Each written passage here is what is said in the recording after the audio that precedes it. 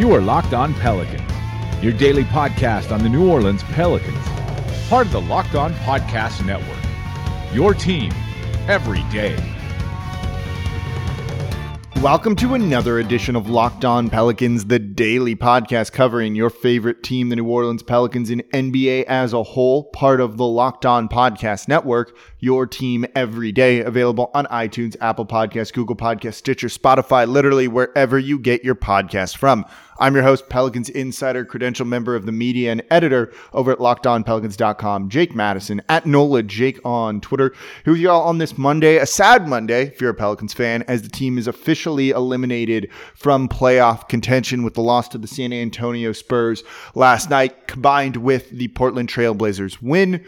Season is done. No chance of getting into the ninth spot in the play-in spot here in the bubble. So we've got two more games to go that really don't mean a whole lot of anything, but there's still a lot to talk about. This is going to be a long post-mortem on this Pelicans team, and we're going to start it here today. So we're going to look at the games over the weekend. We're not going to spend too much time on individual play, things like that, but more just kind of the trends that we saw, and they're negative trends. Then we're going to look at, what did we go into it a little bit more and look at the Pelicans overall. There's a bit of a silver lining to this. You probably don't believe me on it, but there is, and that's that some of the flaws are just obvious. And I'll explain what I mean by this. Maybe in a way it's a good thing the Pelicans didn't make the playoffs. And then finally, now what? And this is where we're going to talk a little bit about Alvin Gentry and the coaches and all of that when it comes to it, because that's going to be the biggest topic right now going forward about the team. So let's dive into it all in today's edition of Locked On Pelicans. All right, so the games of the weekend, like I said, we're not going to spend a ton of time talking about like individual play, breaking down the win against the Wizards, but we can start there. It was an 11-point win, 118-107, in a game that you just didn't feel great about New Orleans. They came out feeling very lackluster, lackadaisical, lack of energy, effort, focus, intensity, any of those things. It wasn't really until midway through the third quarter that the Pelicans finally really decided they wanted to wake up. In fact, they were down by as many as 9 in this game to a Wizards team that has guys that you don't know who they are. We can make up some names and you wouldn't really know them. You might know who Rui Hachimura is. You might know who Ish Smith is, but you don't know a lot of these other names. You likely haven't heard about Thomas Bryant before. He put up 22. It's these type of games where the Pelicans just absolutely play down to their level of competition that make you so disappointed in this team. And then that leads to just a whole bunch of issues. Bad defense, offensive rebounding, not really getting out and playing their style of game. They're able to do it against the Wizards because the Wizards are just flat out bad. They stink. They got the win, but it wasn't necessarily the most inspiring basketball you had seen from them. So knowing now that their playoff futures were on the line, they enter Sunday's game against the San Antonio Spurs. It was a Game 7, as Alvin Gentry said. Everyone knew all of these were Game 7s, and the Pelicans never treated it with any sense of urgency. And that is a problem, because in this one, they just came out and got punched right into the face. The Spurs led by as many as 20 in this one in the first half, when the Pelicans just had no answer. They just didn't come out ready to play. And the Spurs were like, well, we're ready to play because we're trying to get into the playoffs. And the Pelicans, who are also trying to get into the playoffs, didn't really act like they were trying to get into the playoffs. So it was a 122-113 loss, a game that looks maybe kind of closer than it actually was. Again, big problems for New Orleans and everything going on in this one. Second chance points, turnovers, not really getting out in the fast break and playing like they want because they couldn't force a miss. Bad defense. All of that stuff. In fact, the only guy who played well in this one, I would say, was JJ Redick. 31 points on 16 shots. He was 8 of 12. And he looked like the only guy who really cared about winning this game. And that is unbelievably disappointing. The post-game comments from everyone kind of echo this. Alvin Gentry said on the Pelicans' first half performance, quote, "There's no explanation. We talked about it, and it is a Game 7, and we did need to approach it like it was a Game 7.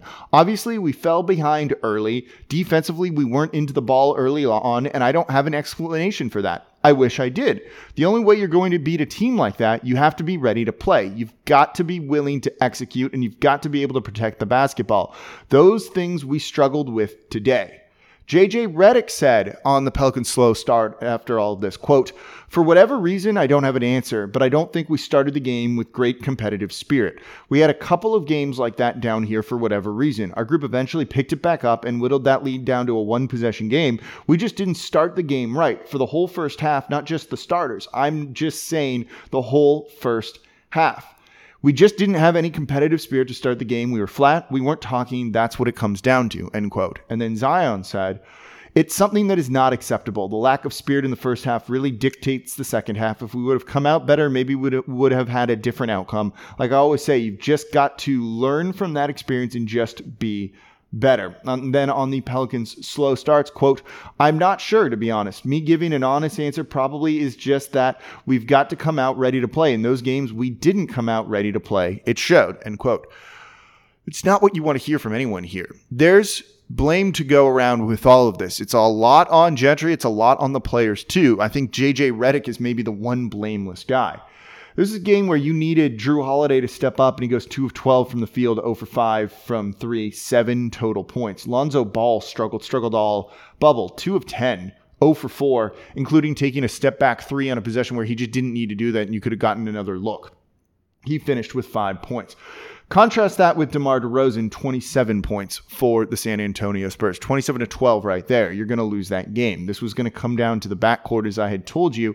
And though they have DeMar DeRozan in the front court, he's more of a guard than anything. So this team just couldn't get it done and just did not look like they wanted to be there anymore. And it's unbelievably disappointing with it. There is some silver linings, which we'll talk about here. But what does this tell you about the makeup and the mentality of this team?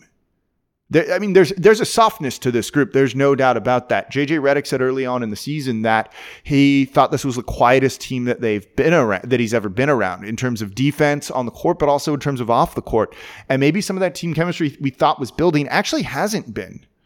And that is a problem. And it's carrying out there on the court when these guys just, I don't know what it is. There was no heart on display other than a select few guys. And it wasn't your biggest guys. You know, in this game, I think you could say there was definitely a mistake at halftime coming out with the same starting lineup. We've really seen a lot of limitations of Derek Favors in this game, in this bubble and in the play.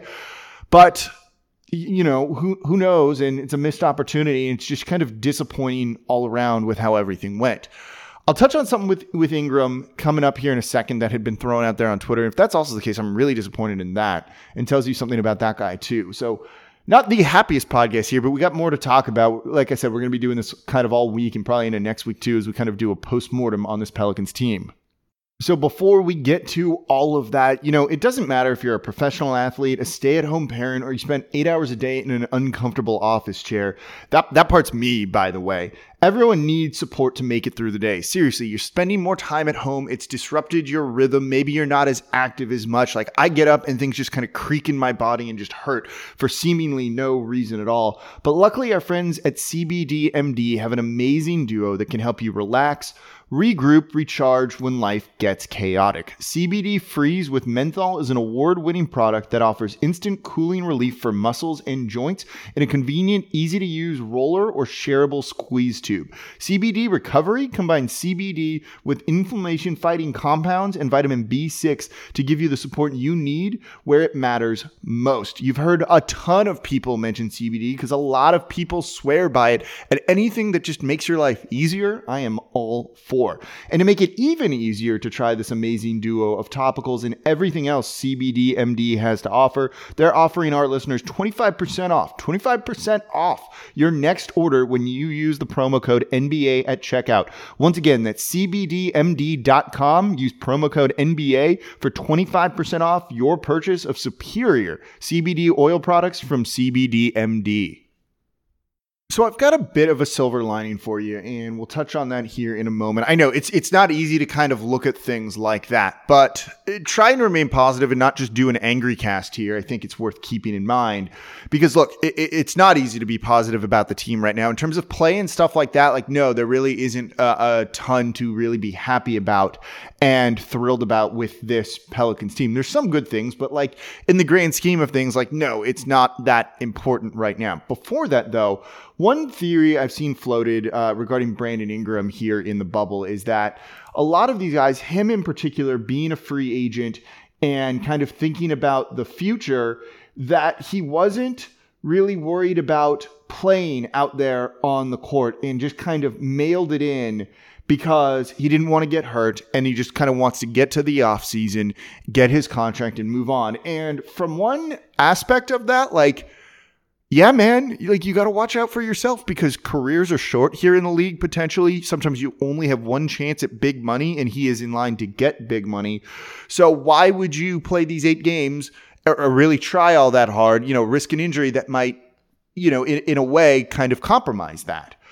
So I get it, like I do. And I think if you guys have listened to me, I'm very pro player and like pro the workers here, anti establishment bosses, all of that, anti, pro union, that kind of thing. This rubs me a little bit of the wrong way though, because at that point he could have just opted out.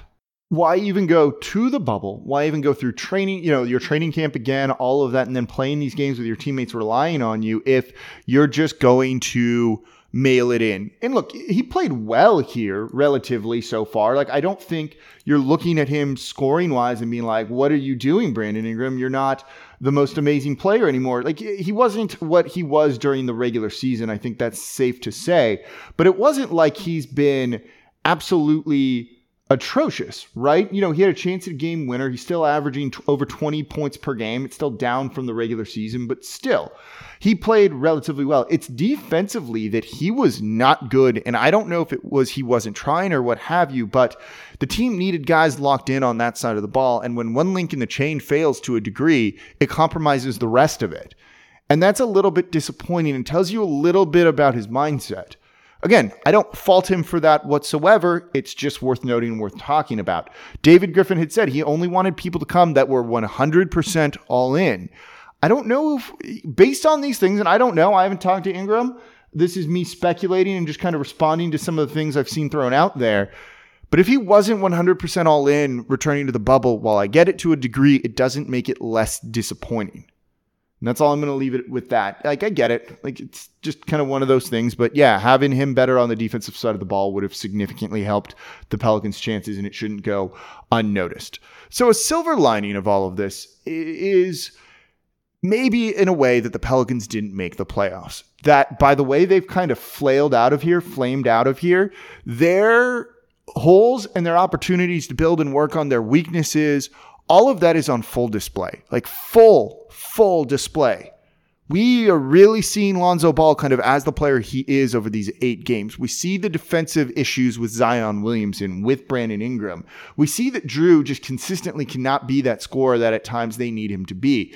They have issues rebounding the ball. There was one really good rebound that Jackson Hayes had in the third quarter against the San Antonio Spurs. And it sticks out to me. I can see this so clearly because he doesn't do that all that often. The team doesn't rebound well all that often. And that's why they're giving over so many offensive boards. They need to figure that out. And so knowing that they have all of these issues is good because you can address it. And if we can see it, the front office and David Griffin can see it too. It's plain as day. But does it get masked a little bit if the team does get into the playoffs? If through smoke and mirrors or the weak schedule, which we overrated a little bit, they get into the postseason or into the play-in series against whoever's in 8, and then get in, or even just that, does it blind people to a degree to what's really going on with this team and where they need to get better?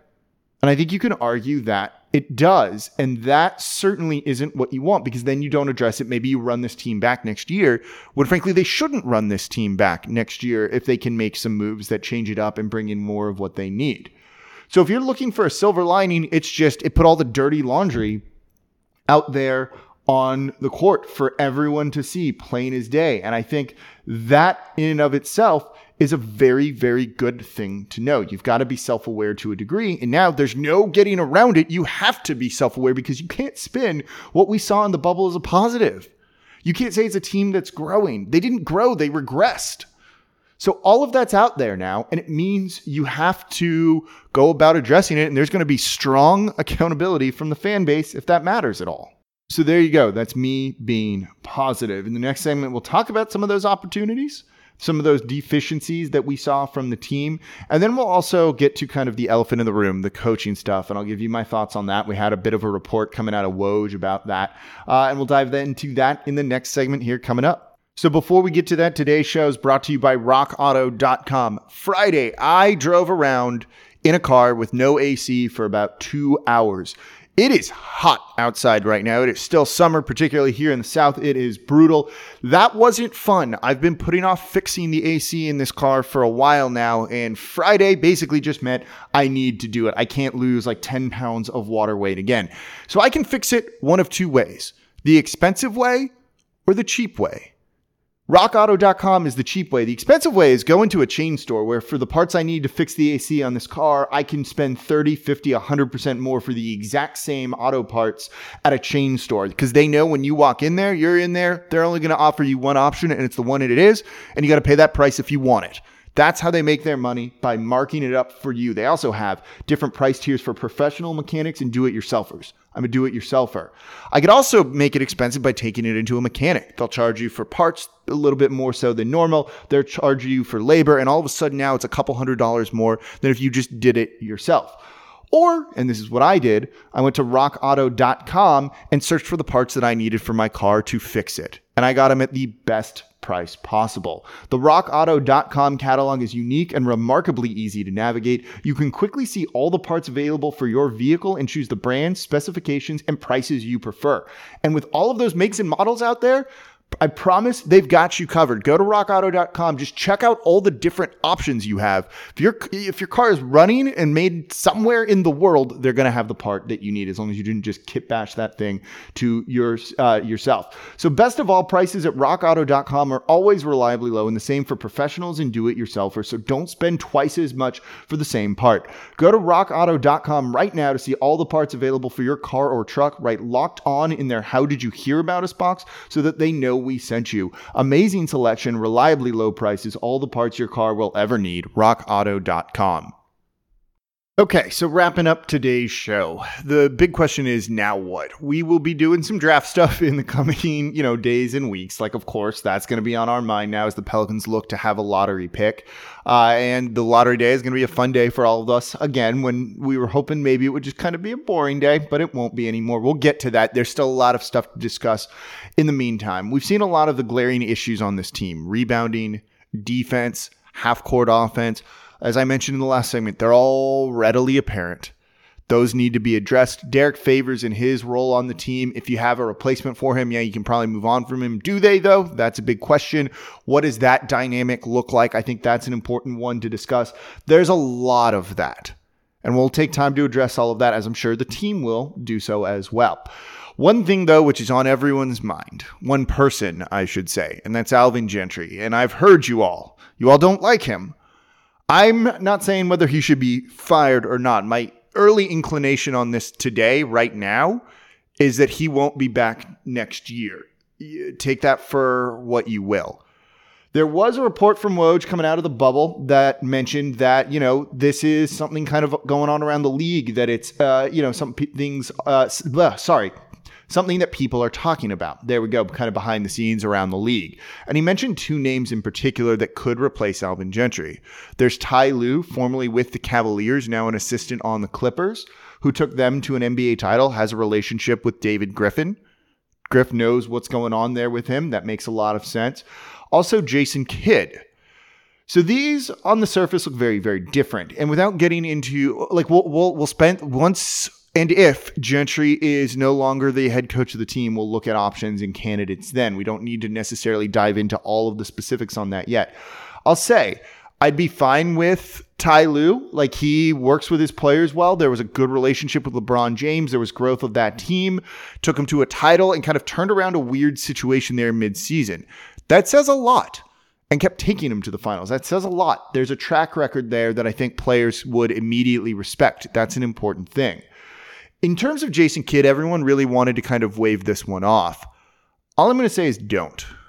I'm not going to really go into it more than that. A lot of people want to dismiss this, saying it's his agent doing all of that. I think you'd be wrong to frame it at that. And if you are, just don't. That's all I'm going to say here. Jason Kidd has kind of this backstabbing trait, kind of used the Nets to get to the Bucks and all that stuff, and just doesn't genuinely seem like a good dude, right? I get all of that. I'm not out on him as a head coach as much as a lot of other people are. And that comes from his relationship with Giannis. And this is maybe the one thing kind of going in he's got a few things going in his favor. This is a big one though. Giannis, when Jason Kidd was fired, was reportedly devastated. That is the quote. And reportedly offered to call and try and help save Jason Kidd's job. Having that connection with your best player, it says something, right? That's not a negative thing to have when Giannis is like, no, I don't want you to be fired. I want you to coach me some more. Like, that says a lot. Maybe he didn't take that team to the breakthrough that they're kind of experiencing now, but it says a little bit of something. Also, Jason Kidd is a guy that would immediately command respect from a lot of the players on the team, having watched him when they were growing up and knowing the success he had in the league. With a young and somewhat impressionable group, that's a big thing. Also, you've got to wonder what work Jason Kidd would be able to do with Lonzo Ball, a guy who kind of emulates him to a certain degree. I think those are the two things that kind of work in his favor. But if they're trying to kind of create that family atmosphere and everything that David Griffin has talked about, Jason Kidd doesn't seem like the obvious choice. But again, I would not just kind of hand wave off the Jason Kidd links and connection to all of this. That's all I'll say with that. So those are the two names that have already come up. Of course, those are the two names that would also come up when it comes to this thing. Pros and cons for both, I think. But the team really needs to take a look at itself and find a coach that fits the roster a little bit, but it also can maybe get them to the next level that Alvin Gentry has clearly not been able to do. There are issues here, and I do think a lot of the coach's job is to motivate players to get them up and go and play. Now, if they don't do it, it doesn't mean that another coach would be able to. Maybe these are just players that aren't able to do it, but also it doesn't mean you shouldn't try it with a different person. So I find this a little bit interesting. I'd said in the beginning that I thought they probably already had a decision made on a beginning of the bubble on Alvin Gentry, and David Griffin himself said that he didn't think 8 games here in the bubble were really going to affect the decision-making all that much. But then you kind of watch it and how bad this team looked at times. And again, the glaringly obvious issues. And I think it'd be wrong to not let these 8 games, whatever these two coming, whatever these other two do, it doesn't really matter, right? I think it would be wrong to not look at this bubble and have it factor into your decision making. And I don't think the Pelicans are going to just kind of pretend that this didn't happen. I don't think you can. It was an embarrassment. That's the only way to put it. So we'll see where they go from there. I don't know if this decision is going to be made anytime soon. And look, we don't know what the offseason's all going to look like, how this is all going to work. The whole setup's very, very weird. So we've probably got a ways to go with this. Like I said, it's a ways to go on the postmortem with this Pelicans roster. But that's going to do it for today's edition of Locked On Pelicans. Big thank you to the sponsor, CBDMD. Go check them out, cbdmd.com. Use promo code NBA for 25% off your order. Check out rockauto.com for the lowest priced auto parts that you can find. Amazing selection, reliably low prices, all the parts your car will ever need over at rockauto.com. Right, Locked On in their How Did You Hear About Us box. As always, I'm your host, Jake Madison, at NOLA Jake on Twitter. Thank you all for listening, and I'll be back with you all tomorrow.